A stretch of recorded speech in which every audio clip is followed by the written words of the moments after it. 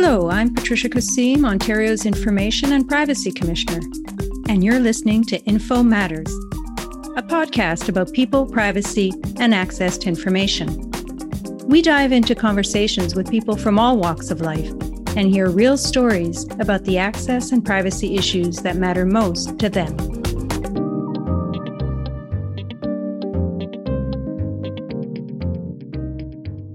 Welcome to another episode of Info Matters. So happy you can join us today. Our topic is access to information. Information helps citizens gain a better understanding of government decision-making and the kinds of policies and issues that matter to them. It helps ensure government transparency, and it holds public institutions to account for their actions. Many of the breaking news stories we learn about almost every day start with facts that investigative journalists were able to get through access to information requests. Researchers use publicly held information to conduct studies and help advance knowledge on important issues. And as taxpayers, we all want to know what dollars get spent out of the public purse, how much and on what. As concerned citizens, we might want to ask our municipality about environmental risks and zoning issues. And commercial companies want information about government procurement or contracting processes to ensure fairness vis-a-vis their competitors. Even now, as we continue to battle COVID-19, people are already seeking access to information about how government is managing the response to the pandemic. In this episode, we're going to explore the right of individuals to access government-held information, how they go about getting it, and the role that my office plays in upholding the public's right to know. My guest today is Gillian Shaw. She's our Director of Adjudication at the IPC. Gillian's a lawyer by background who began her career in private practice, then went on to serve more than a decade as tribunal counsel at the Workplace Safety and Insurance Appeals Tribunal. She joined the IPC as an adjudicator in 2014, and now she leads our team of adjudicators dedicated to hearing and deciding appeals under Ontario's provincial and municipal privacy and access laws. She has a very deep knowledge and experience in this area, and I'm going to be asking her to describe the ins and outs of access to information. So Gillian, welcome to the show. Thank you very much. Happy to be here. So let's start at the beginning. A lot of people don't know what kind of information government institutions hold and what they have a right to ask for. Can you explain a little bit about what kind of information they're entitled to? So just to start off in broad strokes, basically people can ask for anything in a government's record holdings. There are no lists per se in either of those pieces of legislation that you mentioned. It is a really broad general right of access to any information in the record holdings of an institution. And by institution, I mean a provincial body or a municipal body that's covered by one of those acts. So provincially, it would be ministries, hospitals, universities, that type of thing. Municipally, of course, we're talking about municipal government, as well as transit authorities and municipal boards. So it's a very broad right of access. That being said, although there's no list per se in the legislation, there are some directories on government websites. So there's a directory of institutions and directory of records available from these institutions at ontario.ca. That's the Ontario government's website. So there are lists there. And some ministries also have on their own websites their own directory of records. So those things are available. People don't need to give a reason for asking for access to records.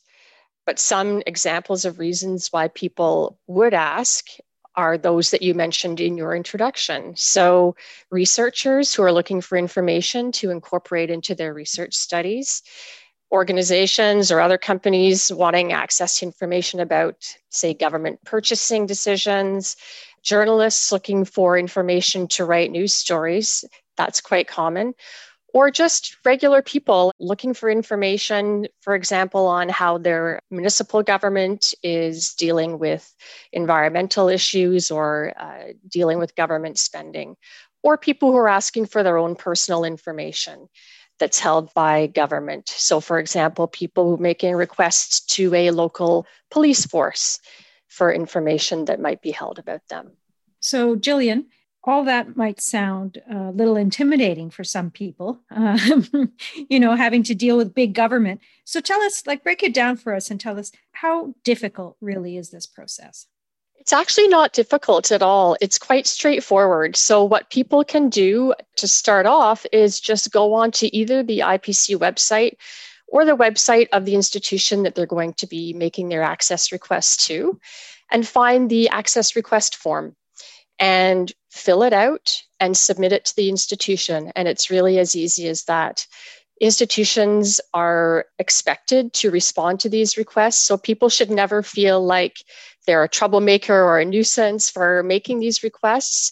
It's the law, and institutions are used to getting these, and they actually have a duty under the law to help requesters. If requesters are a little unsure of how to phrase a request or need help formulating it properly, the institutions actually have that obligation to help them. So institutions have that duty to assist, and people have essentially the right to ask, is basically the bottom line. Absolutely. So speaking of absolutely, not every access to information request is absolute, or your right to access information is an absolute. Can you explain to our listeners what the limits are to an access to information request? What information, for instance, you wouldn't be able to get access to? Sure. So there are a couple of examples. Basically, as I said at the outset, it's a general right of access to government information. But that being said, there are a few things that are just carved right out of the legislation that people can't expect to receive under the Freedom of Information legislation. And a couple of examples of that type of information is, say, information relating to an ongoing prosecution, or information relating to employment matters that the institution has an interest in. So in plain speak, say if I were to write to an institution and ask for an HR file of somebody who works there, that would be excluded from the legislation entirely. But in addition to that, there are also some other exceptions. They're called exemptions under the access to information laws.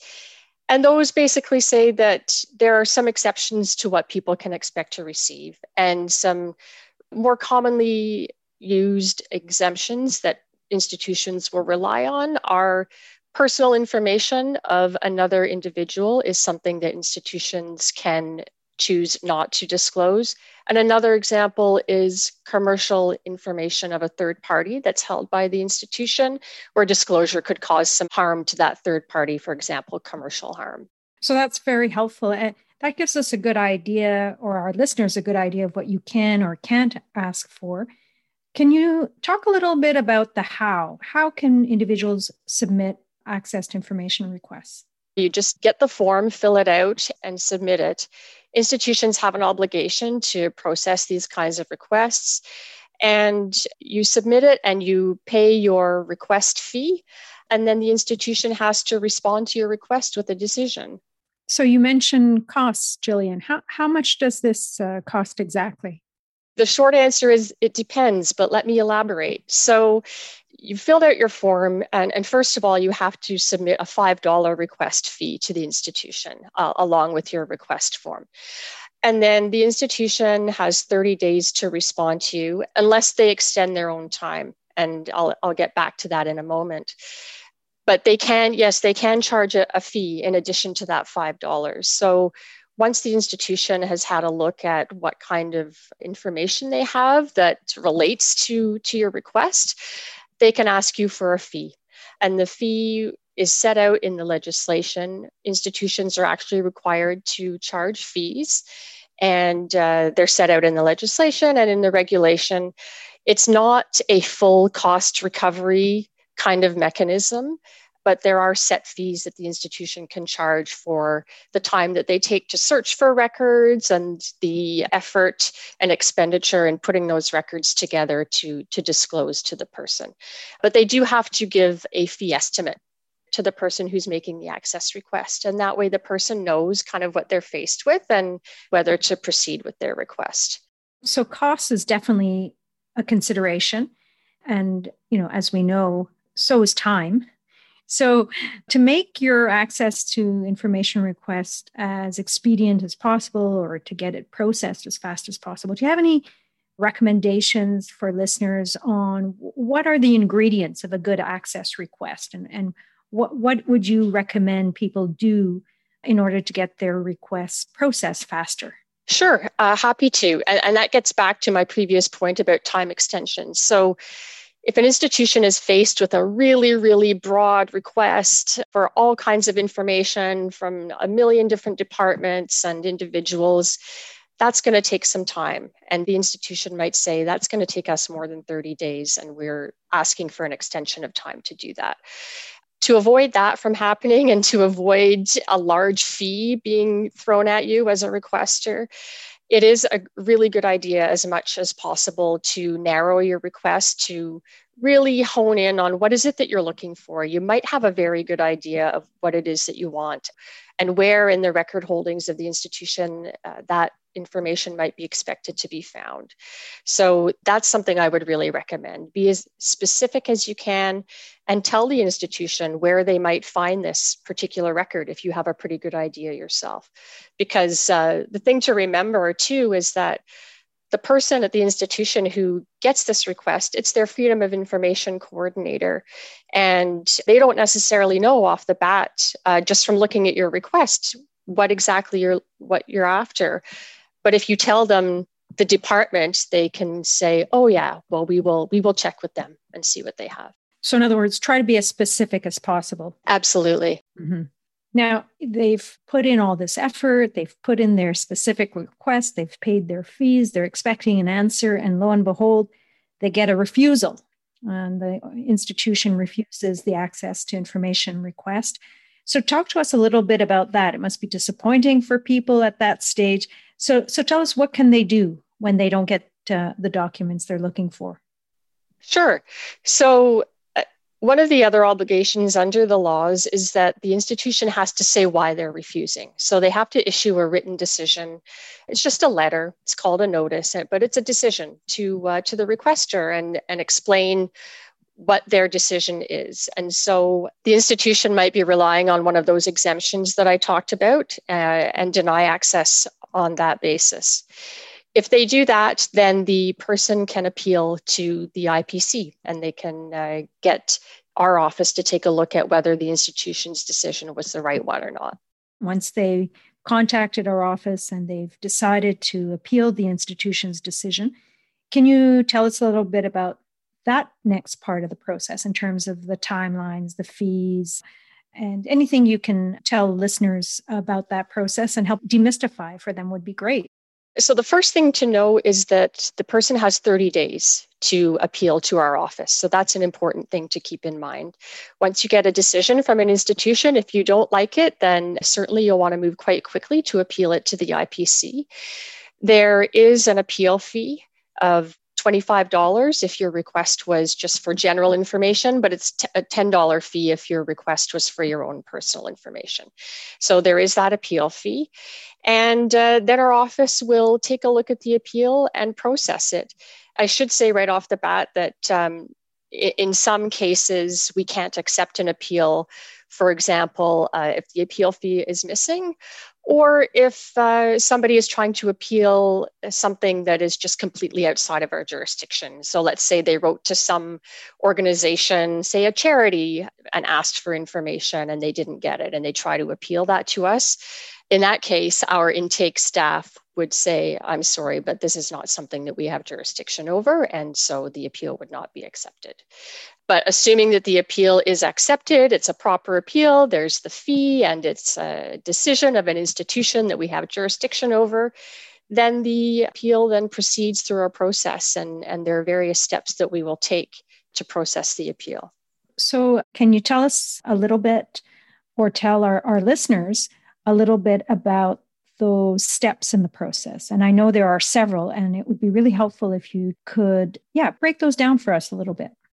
Absolutely. So every appeal is different, and not every appeal will go through all of these steps. But in broad strokes, there are 3 steps. There's intake, mediation, and adjudication. So at the intake stage, the IPC staff are really just taking a look at the appeal. And one of the first things they'll look at is whether it's something that can be resolved quite quickly.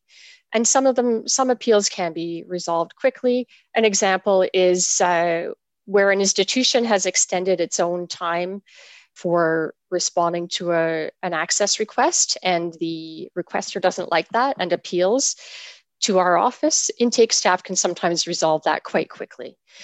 Otherwise, appeals will often go straight to mediation. So intake staff really just process the appeal, make sure that they have all of the right documents, and then send it straight on to mediation. And then at that point, a mediator is assigned to the appeal and they try to settle it. I'll give you some examples of what can happen at mediation. Some people think of mediation as a process where everybody gets into a room and they're mediating. And at the IPC, we do it a little bit differently. Our mediators, for the most part, do what's called shuttle mediation. And so that involves talking on the telephone with the institution and finding out some information from them about the reasons for their decision, and then doing the same with the appellant and finding out what their interests are and why they're seeking the information, and then trying to find some common ground. And our mediators have great success. I'll get into some stats a little later in this program, I think, but that's generally what the mediators do, is try to figure out what everybody's interests are and try to settle the matter. And sometimes it's thinking outside the box as well, and it'll become evident that what the person really wants is something a little bit different maybe from what they said on paper. So that's the mediation step. If the appeal is not settled at mediation, or if all of the issues are not settled, then the appeal moves along to the adjudication stage, which is my team of adjudicators. An appeal will be assigned to an adjudicator, and they will conduct an inquiry into the issues under appeal. And at the end of that process, they'll issue an order. Again, people often have questions about, what does adjudication look like? Is it like going to court? And again, for the most part, it's not. We do hold oral hearings sometimes, but for the most part, it's a written process. And so the adjudicator will write to one party to begin with, send them a document called a notice of inquiry that sets out the issues and what they want to hear from the party on.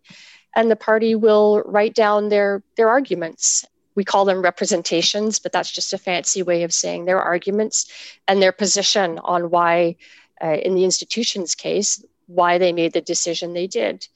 And then it's the appellant's turn, and they will explain why they think the information is not exempt under one of those exemptions, for example.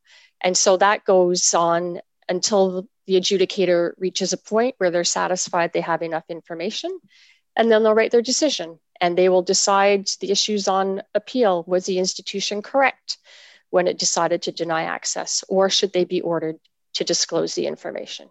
That's interesting, because some people might not realize when they make an appeal to the Information and Privacy Commissioner's Office that the order or the decision they'll ultimately get is not actually signed by the commissioner. It's signed by one of the adjudicators, which is you and your team. So can you describe your role a little bit and explain why, in the end, an adjudicator will sign off on these orders? Absolutely. That's a really good point, because if people will take the time to read the act, it says that the commissioner makes a decision.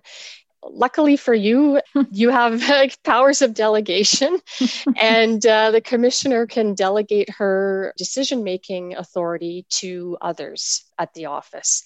And so every one of our adjudicators is a delegated decision maker. The commissioner signs a delegation document, and all of the adjudicators in my team are delegated decision makers. So when they issue a decision, it's under the authority of the act and under that delegation. In fact, I remember that was my very first act as a commissioner on July 1st when I started, was signing all these delegations of authority. So remind me, how many adjudicators are you on your team? How many of these did I sign? A lot. So all told, we are in the neighborhood of 20. So so you did do a lot of signing there. I just wanted to get back for a moment to what happens after we issue an order. Some of our listeners might be wondering, what happens if they don't like our decision? What they can do is they can apply to court to have our decision overturned. But it's not like going to court on TV. It's a very dry hearing. And what happens is the court takes a very hands-off approach, and they will just look at whether the IPC's decision was reasonable. And so the court will not get right into the merits of the matter and re-decide it. They will just take a look at what evidence was before the decision maker and whether the decision maker came to a reasonable decision. So that is something that doesn't happen very often, but it is something that a party has an option to pursue should they wish to do so. You mentioned stats earlier, and I think it would be really helpful to go over some of those and give listeners, a sense of proportion. How many appeals come in the door, go through the process, at which stage, and ultimately how many will bubble up to the final end, which is through the court process. That would be really helpful. In 2019, there were over 60,000 Freedom of Information requests filed across Ontario. And in that same year, we only received 1,400 appeals. Already, that's a drop in the bucket. The vast majority of FOI requests, as we call them, are resolved between the requester and the institution, and they don't even get seen by the IPC. But of the appeals that do come into our office and start off through those processes that I talked about, most of them are resolved before reaching the adjudication stage. So they're resolved, 75% of them are resolved at intake or mediation. So again, our staff do a wonderful job of talking to the parties and resolving them before they have to reach the adjudication point. And then after an order is issued, the proportion of cases that actually get taken to judicial review is very, very small. And in 2019, we actually had only one court hearing and 5 judicial review applications were closed or heard. So very, very small proportion of our decisions actually get taken to court. So 60,000 requests, and ultimately not even half a dozen will make their way to the court ultimately. Exactly. That's very helpful. And particularly, I was impressed when I arrived to learn how many of these appeals get resolved, particularly at intake and at mediation. And you're right, there's an awful lot of work that's done through that process to try to either come to a resolution or, at least as I learned when I arrived, whittle down the issues. So mediation can also not only come up with the ultimate answer, but can serve to whittle down the issues so that when the cases do go to adjudication, at least the case is a lot narrower at that point. So that helps an awful lot too, doesn't it? It does. That's an excellent point. The mediators, again, they do a fantastic job of, even if the case can't be completely settled, the mediators do a wonderful job of just coming up with the key issues that need to move forward to adjudication. So an appeal that started off with 10 issues might come to adjudication on 1 issue because everything else has been resolved. So that's really terrific. Yeah. I started off the episode saying how fundamentally important the right to information and the right to file an access to information request is. And that's certainly true. It's a fundamental pillar of our democratic society. But not all of the requests, some of them, in fact, are frivolous or vexatious in nature, which is unfortunate. And in fact, the Act acknowledges that to a certain extent, that it does, in the rare case, it does happen. And they can be really difficult to deal with, I know, because I hear about these really tough cases. So can you talk to us about frivolous and vexatious requests, and what are they, and how do you deal with them, and how does the law treat them under the Acts? The law actually includes a provision, a section about frivolous and vexatious requests. So just to backtrack for a second, you're absolutely right when you say that for the most part, when citizens are making freedom of information requests, they're just seeking information. They're making these requests in good faith, and they just for whatever reason, although they don't have to give a reason, but for whatever reason, they want this information. There are sometimes people who abuse it. And so they will, for example, keep submitting the same request over and over, or they will make 100 FOI requests in a week, or they will submit what looks like one request, but it actually is about 100 all in one. And they will persist to the point where the institution just can't keep up. And in the language of the legislation, it actually interferes with the institution's operations. So at that point, the institution can deny access to the records. And that's not because an exemption applies, but it's because the request is frivolous or vexatious. And the institution can just say in their decision letter, this is a vexatious request. If that happens, then the person who asked for the information can appeal that decision to our office. And so we will deal with that as we would any other appeal, and we will take a look at it and come to a decision. If it was frivolous or vexatious, we will uphold the institution's decision, and we'll put some limits on what this person can do going forward in terms of whether they can keep making access requests, and if so, how many at a time, how many in a given period. And the same with appeals to our office. We might set limits on the number of appeals that they can have open at our office at any given time. It is a high bar. As you said, the right of access is pretty fundamental. And so we are loath to interfere in that right of access. If the IPC says, no, it's not frivolous or vexatious, then we will order the institution to make another access decision. Unfortunately, there are many people waiting in line, and of course, our resources are limited. It is a tough balancing act, and I certainly can appreciate it. Thank you for all your insights, and it's been a great discussion. I'm glad we had the chance to invite you to this episode. You've certainly helped clarify some of the finer points of access to information and, the whole processes for our listeners out there. So for that, I thank you very much.